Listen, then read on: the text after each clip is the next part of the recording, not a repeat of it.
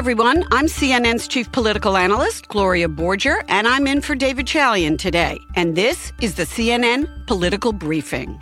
Here's what you need to know in politics for Tuesday, March 16, 2021.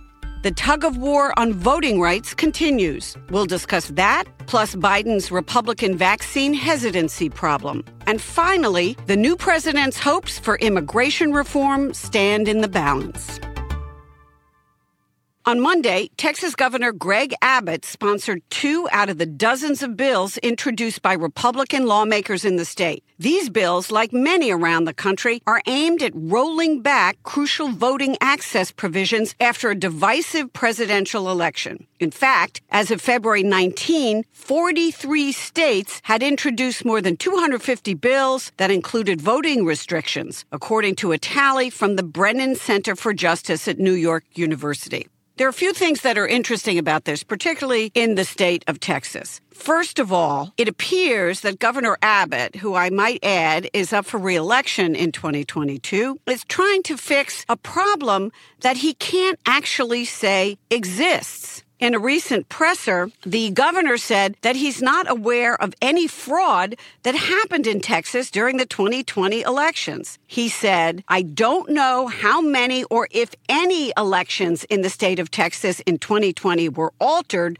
because of voter fraud." But that hasn't stopped him and other Republican legislators from trying to really change the way that a record number of voters turned out to vote in Texas. And the bills that Abbott sponsored would effectively bar counties from sending absentee ballot request forms to people who didn't ask for them, limit counties' authority to expand voting hours, require faster purges of voter rolls, and they're also going to try and make it easier to challenge signatures on absentee ballots. And all of these bills seem to target Harris County, which is the state's largest county and the host of Houston, which is, you guessed it, a Democratic stronghold in the state. This isn't a new fight for Democrats and voting rights advocates in the state of Texas. In the last election, if you'll recall, the county kept early voting locations open for 24 hours and opened drive-through polling places because of the pandemic, but were blocked by the Texas Supreme Court when they sought to send mass mail-in ballot applications to eligible voters.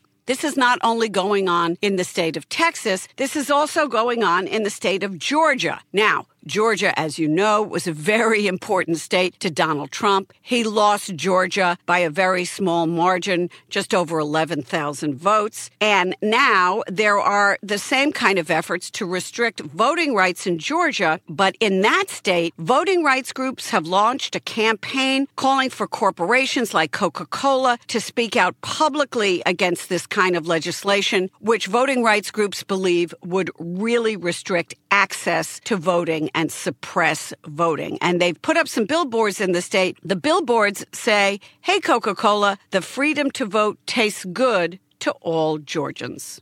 Now, on the other hand, in a state like Virginia, which went blue, Governor Ralph Northam is advancing the expansion of voting rights. And today he announced he's taking executive action to restore voting rights to former felons as soon as they complete their prison terms.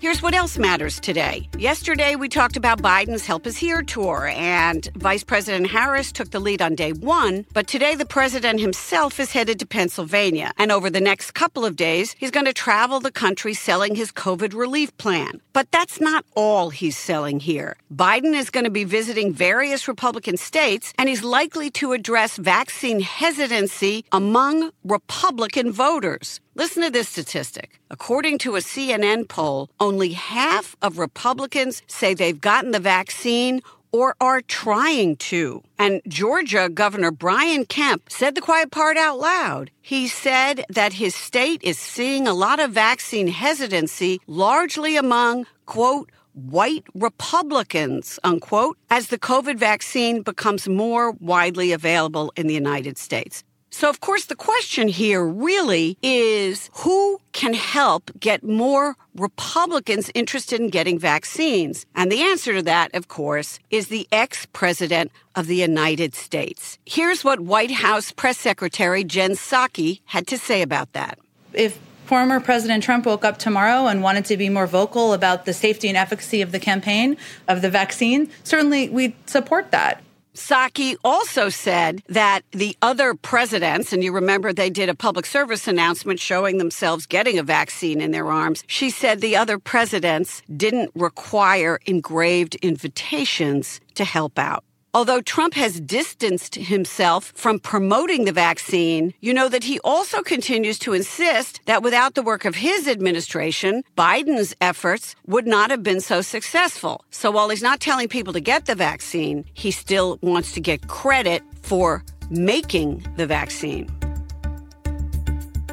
And finally today, immigration reform. As the number of unaccompanied minors at the border continues to grow, the walls are closing in on the long-awaited comprehensive immigration plan. That plan would give 11 million undocumented migrants a path to citizenship. But Democratic Senator Dick Durbin of Illinois told CNN on Monday that he knows he doesn't have the votes for reaching that goal in the Senate. And so what they intend to do is to kind of break up a massive immigration reform plan because they understand that in the Senate, anything would need 60 votes or it would be filibustered. And getting those 10 votes right now from Republicans seems almost impossible. So what they're going to try and do first is deal with a pathway to citizenship for those undocumented immigrants who came to the United States as children. They're known as dreamers, as well as looking into legal protection for farmers. Hopefully, they believe that they'll be able to work this piecemeal so that they can get some Republicans on board. But with the controversy brewing at the border, that may become more and more